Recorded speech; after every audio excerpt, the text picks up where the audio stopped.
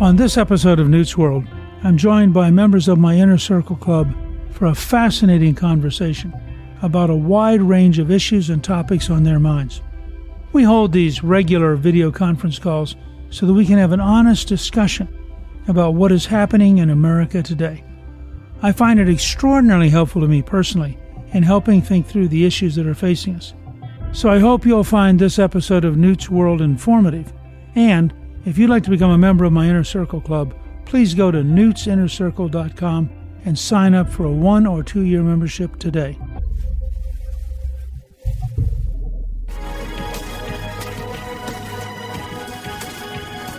I was thinking a lot today about this particular conversation, and I realized that there are so many things going on.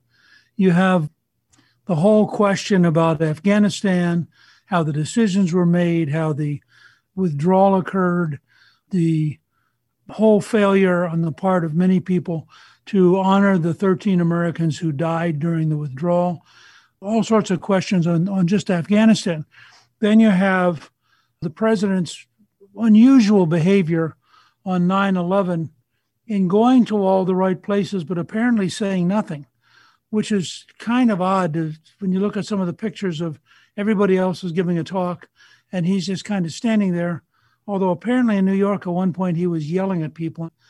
And then you have the development of the legislative side, where the Democrats have made a desperate effort to keep their members and the Republicans out of town.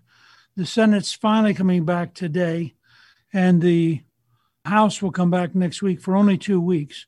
And I think this is partly because they know that if the Republicans were here, the number of questions they'd be asking, for example, about Afghanistan would be kind of amazing. But in addition, they really don't want us to know what's in the legislation. There was this amazing interview with the Democrat chairman of the Ways and Means Committee, who said that, first of all, that it's going to be a $3 trillion tax increase. Now, that will be by far the largest tax increase in American history, much bigger than anything in the Civil War, much bigger than World War II. And he was very honest. It was kind of a weird interview with the New York Times, where he said he was not going to release most of the details because the earlier people knew about it, the more opposition there'd be. So he would like to have the House vote before they know what's in it. And then he went on to say, and this is him, not me, he went on to say that he wants to try to escort the entire Congress and the American people down the aisle, apparently, without knowing what are the details of the $3 trillion of tax increases. And I think he's probably right at one level, because what we have heard so far is a bill that can't possibly pass. Just the damage it does to family farms guarantees that a number of Democratic senators are going to have a very hard time voting for it.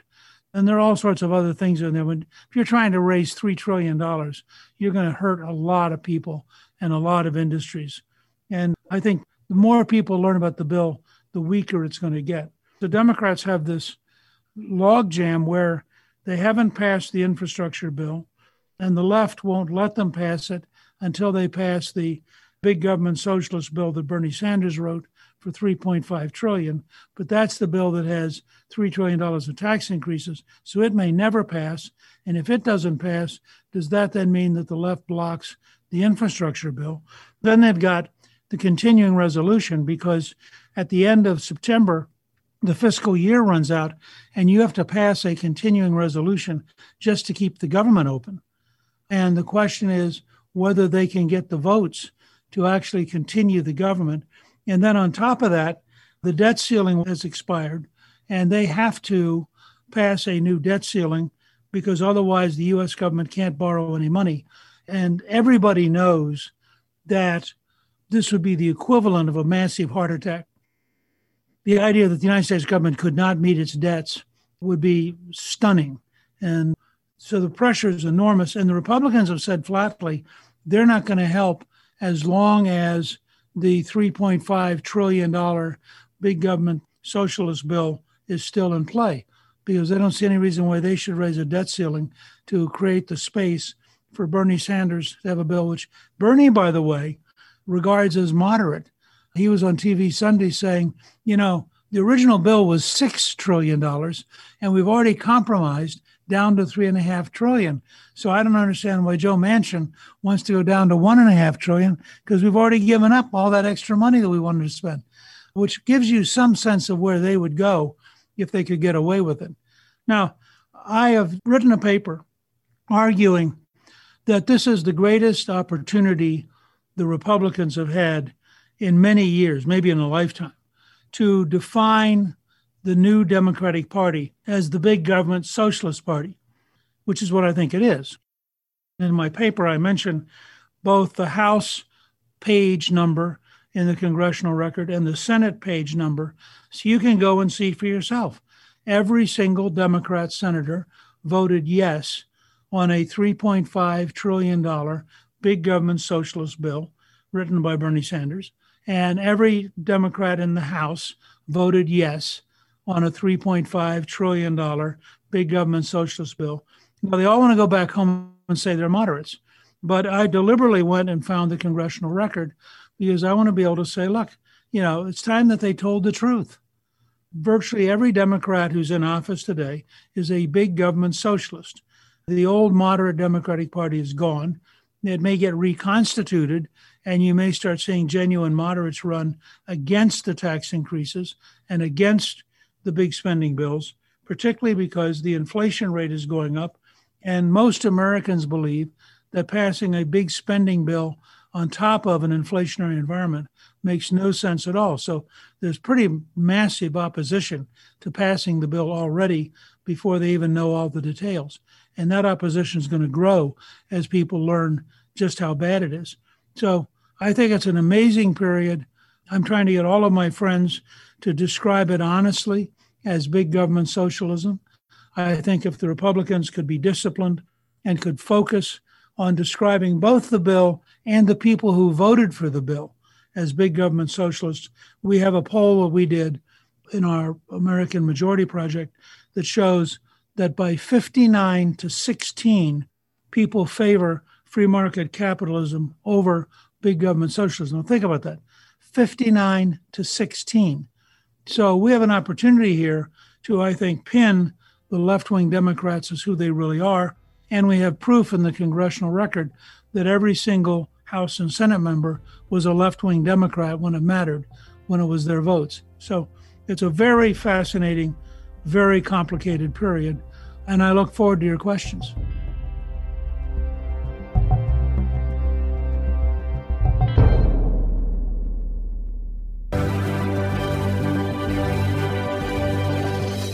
Our first question is from Pam from Iowa. Pam wants to know, after the Afghanistan disaster, what should the U.S. do now about the danger created in Afghanistan and the Middle East? Well, I think we have to recognize something which even the Bush administration refused to recognize. I was involved in arguments in 2002, and I kept trying to say to them, these people are our enemies. They're not confused. And I thought President Bush's statements at 9/11 were, frankly, really revealing about his willingness to draw a comparison between Americans who have extreme views and the Taliban. The fact is, our enemies don't just have extreme views. They killed 3,000 Americans. They had an organized plot. It was apparently helped by some elements of the Saudi Arabian government. It was planned in Afghanistan. And we still have people, including, of course, the entire Biden administration, who refuse to admit that we are in, they talk about the long war. Well, the long war may be 200 years. Trotsky once said, you may not care about war, but war cares about you. And I think that that's what we're up against. And so I think we need to rethink our entire strategy and recognize that it's a global war. It involves people in Nigeria, for example, with Boko Haram. It involves people in Somalia with al-Shabaab. It involves people in Yemen, people in Saudi Arabia, but it also involves people. Remember the two massacres in Paris in the last few years, one at a restaurant and one at a magazine. In the last year in France, We've had a school teacher beheaded for having said things that his students decided were anti-Muslim, and so they wanted to set us an example. We had a priest who I think was in his 80s who was killed by Muslims in France.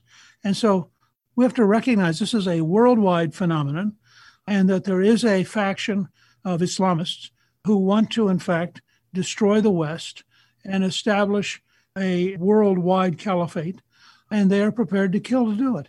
And I think that to have any attitude other than we're going to have to find a way to sustain very long-term conflict on a global basis against a pretty sophisticated enemy. Remember, after 20 years of war, a 7th century tribal faction defeated the most powerful nation in the 21st century.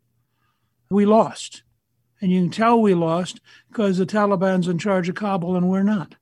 So I think we need a serious, honest conversation as a country, and we need to recognize that on the one hand, we have to deal with China and Russia, and on the other hand, we have to deal with what will be, I think, a very aggressive resurgence of Islamist fanaticism, because from their perspective, they're winning. This is a great victory for them. Biden gave them $85 billion in weapons, made the Taliban the largest weapons merchants in the world. And they're going to send those weapons all around the world, to the Philippines, to Indonesia, to Pakistan, to Nigeria. And I think we didn't see the end of anything this summer.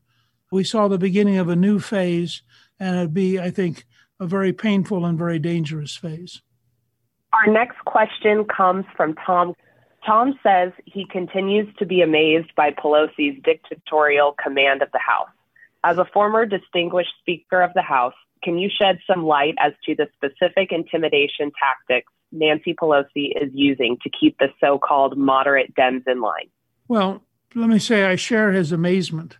I didn't think it was possible to pass insane left-wing legislation with a 4 or 5 vote margin.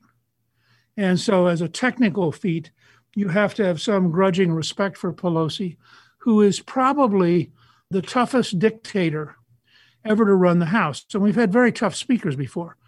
But I think part of it is people are just plain afraid of her. They know that she's utterly, totally ruthless.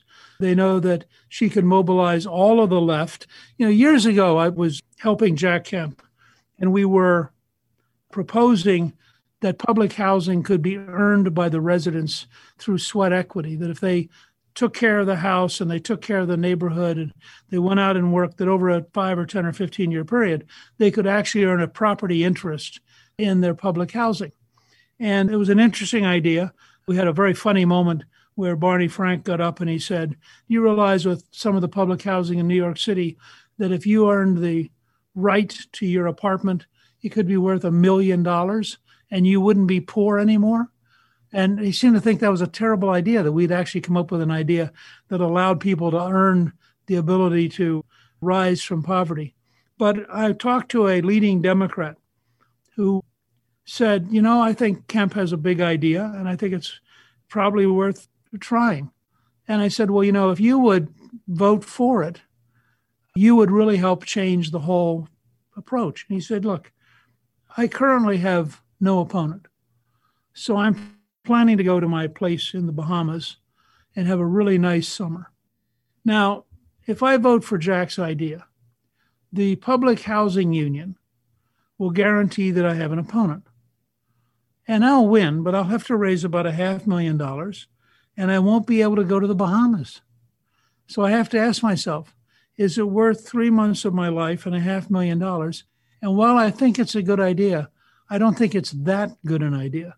And it kind of gave me a sense of the internal mechanics of the Democratic Party, that between the unions, the radical left, the news media, and the ability of people like Pelosi to raise enormous amounts of money out of people like George Soros, they have a capacity to punish you that nobody on the Republican side could come anywhere close to matching. And they have a natural herd instinct. I mean, people need to remember that the Democratic Party's natural behavior is much more like a herd that work together. And the Republicans tend to really be individualistic. So herds have all sorts of internal pressures to stick together.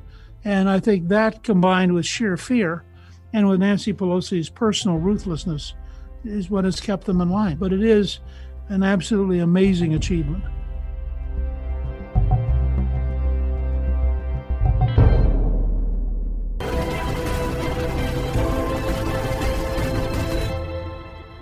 Mr. Speaker, from what I understand, the Democrat Party is scared to death that President Biden will have to leave office.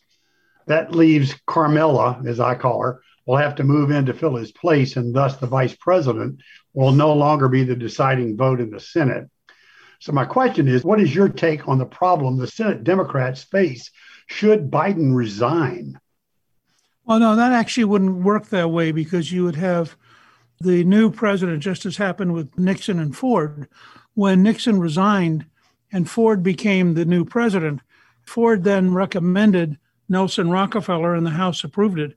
So Rockefeller became vice president. So I think there might be a 30-day break, but they would nominate somebody who the House would agree to approve, and that person would then become the vice president under the 25th Amendment. So you would be right back where we are now. I think it's very hard to imagine that Biden is going to be pushed out of office. I think, the entire team around him has a huge vested interest, starting with Ron Klain, the chief of staff. They have a huge vested interest in Biden, and they're not going to give that up easily or walk off lightly. What do you think the fallout's going to be from the vaccine mandate from the president? What will be the political fallout from that? How will that shake out? Well, I think, first of all, what you're likely to see happen in the next few days is the development of class lawsuits in which every business in the country joins a class which provides them with legal protection against the federal government, because they'll be in the middle of a lawsuit. I'm talking now with several attorneys who are developing class action lawsuits that'll be open to every single business owner in the country. And I think people are just furious because, one, it's unconstitutional. Two, it is a level of power that resembles an absolute kingship rather than the President of the United States. Three, if you own a company or you're managing a company, you don't want to get in a fight with your own employees. Frankly, under the HIPAA rules, I don't see how they can enforce this, because people have the right to come in and say, I'm not allowed to take the shots because of my health situation, and you're not allowed to ask them what their health situation is. It's just utterly stupid on Biden's part, but typical of Biden's lack of any kind of depth or any kind of serious thought. And then finally, I think that what we're going to discover is that it's all totally corrupt. As the Daily Mail put it in their headline, Biden declares war on 80 million Americans. And my first thought was, he hasn't got the guts to fight the Taliban, but he doesn't mind fighting Americans. He's not going to apply any of these rules to illegal immigrants. And apparently now he's already cut a deal with the postal union. So the postal union is not going to have the vaccination. So your local postman or postwoman who happens to come by your house every single day, they may be carriers of COVID, because after all, Biden didn't want to take on the union. Well, what does that tell you? I think this is a bigger mistake for him politically than Afghanistan was. Because Afghanistan, while it's a tragedy and it's horrible and it breaks every American tradition of not leaving people behind, and it was done with such a high level of stupidity that the Secretary of Defense and Secretary of State and Chairman of the Joint Chiefs ought to be fired. But having said that, this is a direct assault on every person. And we now have hospitals that are saying they can't deliver babies because their nurses are all quitting. And I think the degree to which the Biden people are totally unscientific, totally political, and totally hypocritical is just astonishing. And I think this is going to chew him up for months to come, because I think people just think he is grossly overreached. The President of the United States doesn't have the authority to dictate to you without a congressional law, without any hearings, without any scientific background. And what he's doing, I think, is extraordinarily dangerous. If he can do this, what else can he do? I mean, if he gets up and feels grumpy on Monday, what's he going to come down and dictate to the American people next? Good afternoon, Newt. What is the likelihood senior centrist Democrats, and I'm actually thinking about those that don't hold political office, that they panic and look to take action prior to the 2022 election, what is the probability and possibility of this happening? And what might those actions be? I cannot believe the Democrat leaders believe the election will go well for them. What about self-survival? They are desperately trying to pass what I've called the Corrupt Politicians Act, because I think they down deep know if they can't rig the elections, they're going to get wiped out. I mean, they're drifting now towards a 40 or 50 seat loss in the House and almost certainly losing the Senate. And this is part of why I think big government socialism is such an important concept. The more the American public realizes that the old Democratic Party is gone and has been replaced by a big government socialist party, the more the country is likely to repudiate them, both in the House and the Senate. And I think their only answer is to be able to steal the election. And that's why they're so desperately trying to write some kind of election law change. I think 20-some states now have already had election reforms, all of them in the direction of requiring that you be able to identify yourself, which, by the way, about 87% of the American people, including a vast majority of African Americans and Latinos, believe that you should have to identify yourself. They believe everybody should be allowed to vote once, but that you actually ought to know who the person is, and that you shouldn't have people who randomly show up and maybe vote 5 or 10 times. Why didn't we bomb the $4 billion worth of planes, Humvees, and armaments? In terms of the planes, we could also just have flown them out. I mean, they're airplanes, you know. You send in a pilot and you take them home. But normally, historically, what we would have done, and this is a real condemnation of the Pentagon, historically, we would have gone in there and we would have loaded up all that equipment and taken it home. If you go back and look at the end of the first Gulf War, there's a book by the general who was in charge called Moving Mountains, because after the war was over, we had put so much equipment into the desert in 1991 that he had to bring it all back home. And they kept track of all, they knew how many tanks they had. They knew how many Humvees they had. They knew how many artillery pieces they had. The Pentagon has grown so sloppy now, and the senior command is so political, and I think so lacking in serious warfighting attitudes. I find it embarrassing. I find it very worrying when you start thinking about China or Russia or North Korea or Iran, because I just think we have a class now of political generals who are very dangerous for us. Since critical race theory, the 1619 Project, and other leftist programs are pushing obviously racist policies on Americans, why aren't Americans fighting back using the Civil Rights Act of 1964 and other civil rights legislation? I think that's a really good question, and I suspect that there might be grounds for a lawsuit based on that for people, for example, in companies where they're being coerced into taking these courses. I also think that you're seeing a huge turnaround in terms of school boards and school board elections and a level of activism at the local level we haven't seen for many years.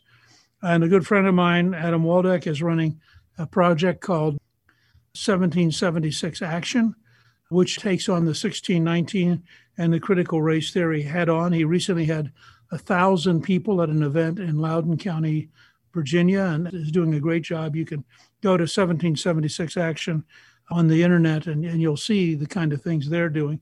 But I think actually what the left has done by being so overtly racist is they have aroused a countervailing attitude, not just among whites, but a lot of Latinos and Asian Americans and African Americans who are disgusted at this idea that we should be divided up into tribes by some liberal elite academic who has no idea what they're talking about. Okay, we have another write-in question from Mary from Georgia. What should Republicans in Congress do about all of the online censorship? Oh, I think that we should be advocating a bill that makes it impossible for the oligarchs to censor people. I think that it's just totally wrong. I mean, imagine that AT&T or Verizon could listen into your phone call and decide to cut you off. And I think that they're so clearly left-wing, they're so clearly biased that it's totally wrong, and it's a major problem for the country. Our next question comes from Elliot from Massachusetts. I find it difficult to discuss politics with my Democrat friends. Do you have any tips on reasoning with them to win the argument? First of all, you have to check out, are you dealing with a person who's nuts? In which case, I recommend you not worry about it. If they're not nuts, I think the trick is to ask them constantly questions. Don't argue with them, but ask them questions about things they will have seen with their own eyes. Do they think that it's okay that you have an open border to the south with people coming in with COVID and with criminal records? Do they think it's okay that we left $85 billion behind in Afghanistan? And, sometimes you have to go through 5 or 6 or 7 examples before they start to break down, because the first couple answers are going to be, well, if Biden did it, I'm for it. At least he's not Trump. Try to get them engaged and figure out what their reality is and what they're willing to concede as reality rather than arguing ideology or theory. Elizabeth from Florida writes in, what is your favorite memory from serving as Speaker of the House? Boy, that's a good question. I think it may have been the morning I was sworn in.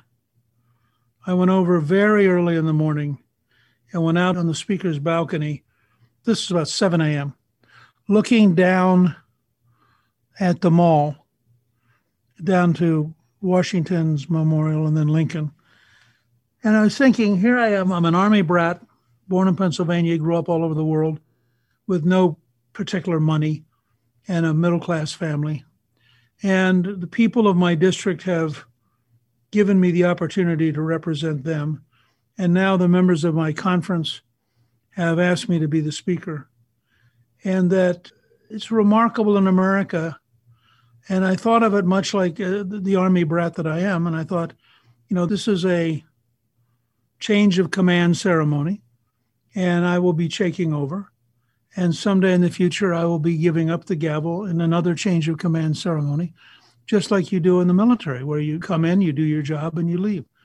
And I had this deep sense of patriotic duty, and that God had been very, very good to me in allowing me to stand up for what I believed in and to work with so many good people to create the first majority in 40 years.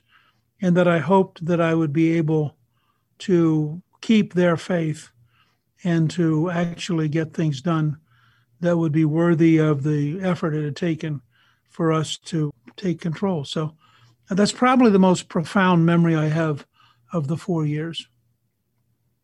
I just want to ask all of you to take seriously this idea of big government socialism and try to talk to your friends about it, talk radio, letters to the editor, people you know on Facebook or whatever. I think if we could clearly get across that this is a big government socialist bill and that the Democrats who voted for it, which is all of them, are big government socialists, I think we could have a profound effect on the future of America. And I don't know of any other single thing that would be as effective. So I always find these Inner Circle Lives helpful, and they remind me of what people are concerned about. And I do urge you to reach out and tell your friends about it and encourage them to join the Inner Circle. And at the same time, I look forward to our future get-together. Thank you all very, very much. Thank you for listening, and thank you to members of my Inner Circle Club. And if you'd like to become a member, please go to newtsinnercircle.com and sign up for a 1 or 2 year membership today. Newt's World is produced by Gingrich 360 and iHeartMedia. If you've been enjoying Newt's World, I hope you'll go to Apple Podcasts and both rate us with 5 stars and give us a review so others can learn what it's all about. Right now, listeners of Newt's World can sign up for my 3 free weekly columns at gingrich360.com/newsletter. I'm Newt Gingrich. This is Newt's World.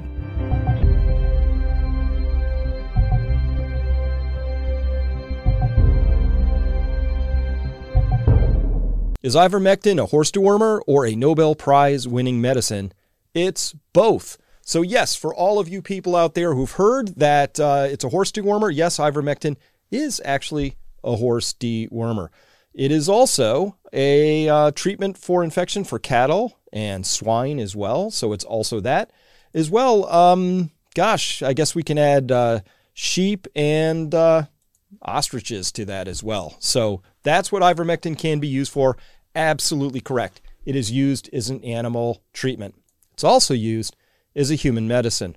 Ivermectin has been used over 4 billion times. That's how many doses have been distributed over many, many decades. And it's used for a wide variety of treatments. In fact, it is so successful at what it does that it won the Nobel Prize in 2015. And here even is Merck congratulating the awardees of the 2015 Nobel Prize in Physiology. That was Dr. William C. Campbell and Dr. Omura from Japan. And they shared the Nobel Prize because it's an amazing compound. So it's actually both. Now, let's turn now to this other idea, though, that, hey, you know what? It's actually a little confusing. There's nuance because lots of medicines are used in both humans and animals. We can see that aspirin is used in dogs and cats and many other animals. Erythromycin, clindamycin. If you ever get a tooth infection, you're probably going to get clindamycin. So it's not a sufficient argument for somebody to say, it's not even logical. It's not even a valid argument for somebody to say, oh, it's a horse dewormer, so therefore, ... therefore, nothing. We use lots of medicines in both animals and humans. So that's the state of what we know about ivermectin in terms of its use in animals and humans. What about, is it safe? Is it safe? That's a really important question. Is ivermectin safe? Answer? Yes, it absolutely is. Let me go into that very quickly. There was this beautiful research paper, a review paper by Jacques Decote, a world prominent toxicologist. He reviewed 500 sources and papers and came to this conclusion about ivermectin down in pink down at the bottom, so that ivermectin human toxicity cannot be claimed to be a serious source of concern. It's an extremely safe, extremely well-tolerated drug. In this paper, looked at all sorts of things like drug-drug interactions. Have there been any serious adverse events? In fact, all the side effects noted to date were mild or moderate, but not serious. That's going to be important. We'll get to that why in just a second. So then we look across the state of the world. Is it effective, though? Is ivermectin effective? And there's lots of data to say, yeah, there's a signal there. And get my drawing tool out here really quickly. So we see here, this is by Thomas J. Barodi as the the last author on this paper. That's the signature spot to be on a paper. Also, we got Sabine Hazan in here. A lot of very, very famous people here in the world of gut biome and gut health. Thomas Barodi is this gentleman down here. He is the inventor of the triple combo therapy to treat peptic ulcers, which used to be you would get a proton blocker. Now you get an antibiotic, because he was one of the people who helped resolve how to treat that. Very, very famous guy. Writing here, they say ivermectin is safe, it's inexpensive, and an effective early COVID-19 treatment. This is what they're saying in this paper, validated in 20 plus randomized controlled trials. That's what RCT is up here. They say they trialed a novel combination therapy comprising of ivermectin, doxycycline, zinc, and vitamin C and D, and it was highly effective. All subjects resolved symptoms in 11 days on average. Oxygen saturation improved in 24 hours. Hospitalizations and deaths were significantly fewer than in background matched controls. So, yeah, there's a signal there that says it's safe and effective. That's what the data is saying. So this person here, Dr. Tro, just want to point something out. He wrote here, the problem with ivermectin, he writes here in a tweet, is that only about 16 trials were actually registered and resulted, of which about 6 were inconclusive or negative. The other way to look at that is 10 were not inconclusive or negative. They were positive. That's a lot of data. And why is that important? Because this person, Dr. Kelly Victory, wrote, we have never relied on trials at a time of crisis. Once a drug is known to be safe, clearly the case with IVM, which is FDA approved for decades, then why demand studies to prove efficacy before trying it? Those using it have seen remarkable results. Time to prove is later. And that's a very interesting and logical point. So I put that into a matrix, which looks like this. This is your ivermectin decision matrix. There's only 2 axes on this. You either give it to a patient with COVID-19 or you don't. You don't give it to them. Hey, and either it works and is safe, or it doesn't work, but it's still safe. Let's imagine we're in this top box. We gave it, and it worked, and it was safe. There we see a clear benefit. What if we gave it to the patient, but it didn't work? Well, it was still safe, so that's a neutral outcome. No harm resulted. What if we didn't give it to the patient, though, and it worked and was safe. Well, now it's harm. That's an actual harm box right there. And what if it didn't work, but it was safe, but we didn't give it to the patient? Well, NA, not applicable. Nothing happened there. So that's the entire matrix. So if you think it through, it's very clear that the only logical choice based on the safety alone, even leaving aside efficacy, is you would give it because it's very, very safe, exceedingly well-tolerated drug. And so this is the only axis that makes sense logically. You would give it in a clinical setting. That's what the logic says.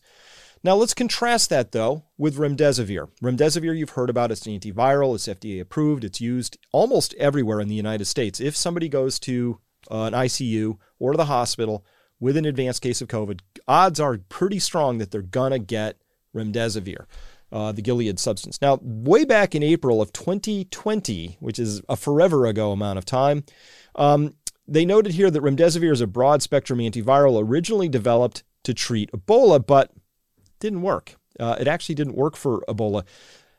Notice down here they say about 25% of patients receiving remdesivir have severe side effects. Not mild, not moderate, severe, including multiple organ dysfunction syndrome, which is very fatal quite often. Septic shock, very fatal quite often. Acute kidney injury and low blood pressure, and another 23% demonstrated evidence of liver damage on lab tests. Here's how many people have demonstrated any of those side effects on ivermectin so far.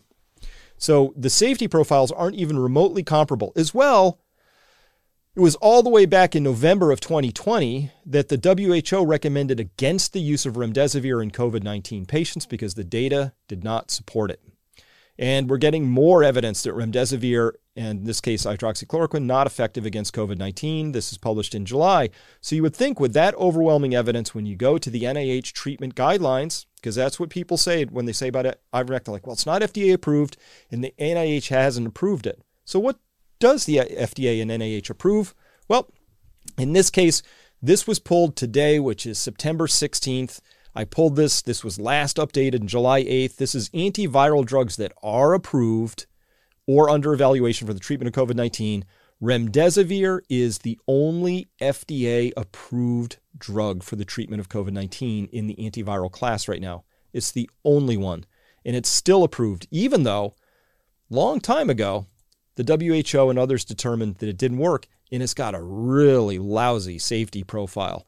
And then when you go to the NIH treatment guidelines, which hospitals rely on, doctors rely on, they say, listen, I really have to follow the NIH treatment guidelines. We find here, and this is last updated August 25th, 2021. This is well after the remdesivir data came in strong that says that doesn't work. And it's got a lot of really bad side effects. We find that if you are hospitalized and you require supplemental oxygen and you go to the hospital, you're going to get remdesivir. That's what they've put right up here. It's remdesivir is still the approved treatment, even though we have lots of data that says doesn't work and it's harmful. And we contrast that with ivermectin, where we run through a giant tox screen of over 500 papers and we can't find anything but mild or moderate. No kidney damage, no liver damage, no multi-organ syndrome, failure syndrome, any of that stuff. So when we put all of that together, what do you get? Here's the summary of ivermectin. It's both a human and a veterinary medicine. It's extremely safe. It's very well tolerated, at least clinically. Side effects are mild, at most moderate. Most of those are in people who have active worm infestations. It's vastly safer than remdesivir, which the FDA very rapidly approved and is left on the approved list, despite lots of data coming in saying not effective and causes harm. And there's enough of a signal of effectiveness that the burden of proof is more rightly upon those who would say to limit its use. We can't use it clinically. They have to prove and say why. Because when you have a drug that's very, very safe, the burden of saying why you shouldn't use it now is suddenly on you rather than the other way around. And finally, the logic says its use is actually the rational and compassionate decision. According to this matrix right here, if anybody can argue against this decision matrix, I'd be very interested to hear that. I scour the data all the time. And if you want to follow this story and more like it, come to that website you see down over there, peakprosperity.com. That's where I hang out and talk about things like this with our incredible and expanding tribe of people who are interested in context, data, the truth, and having open, free, and fair conversations. Thank you for listening.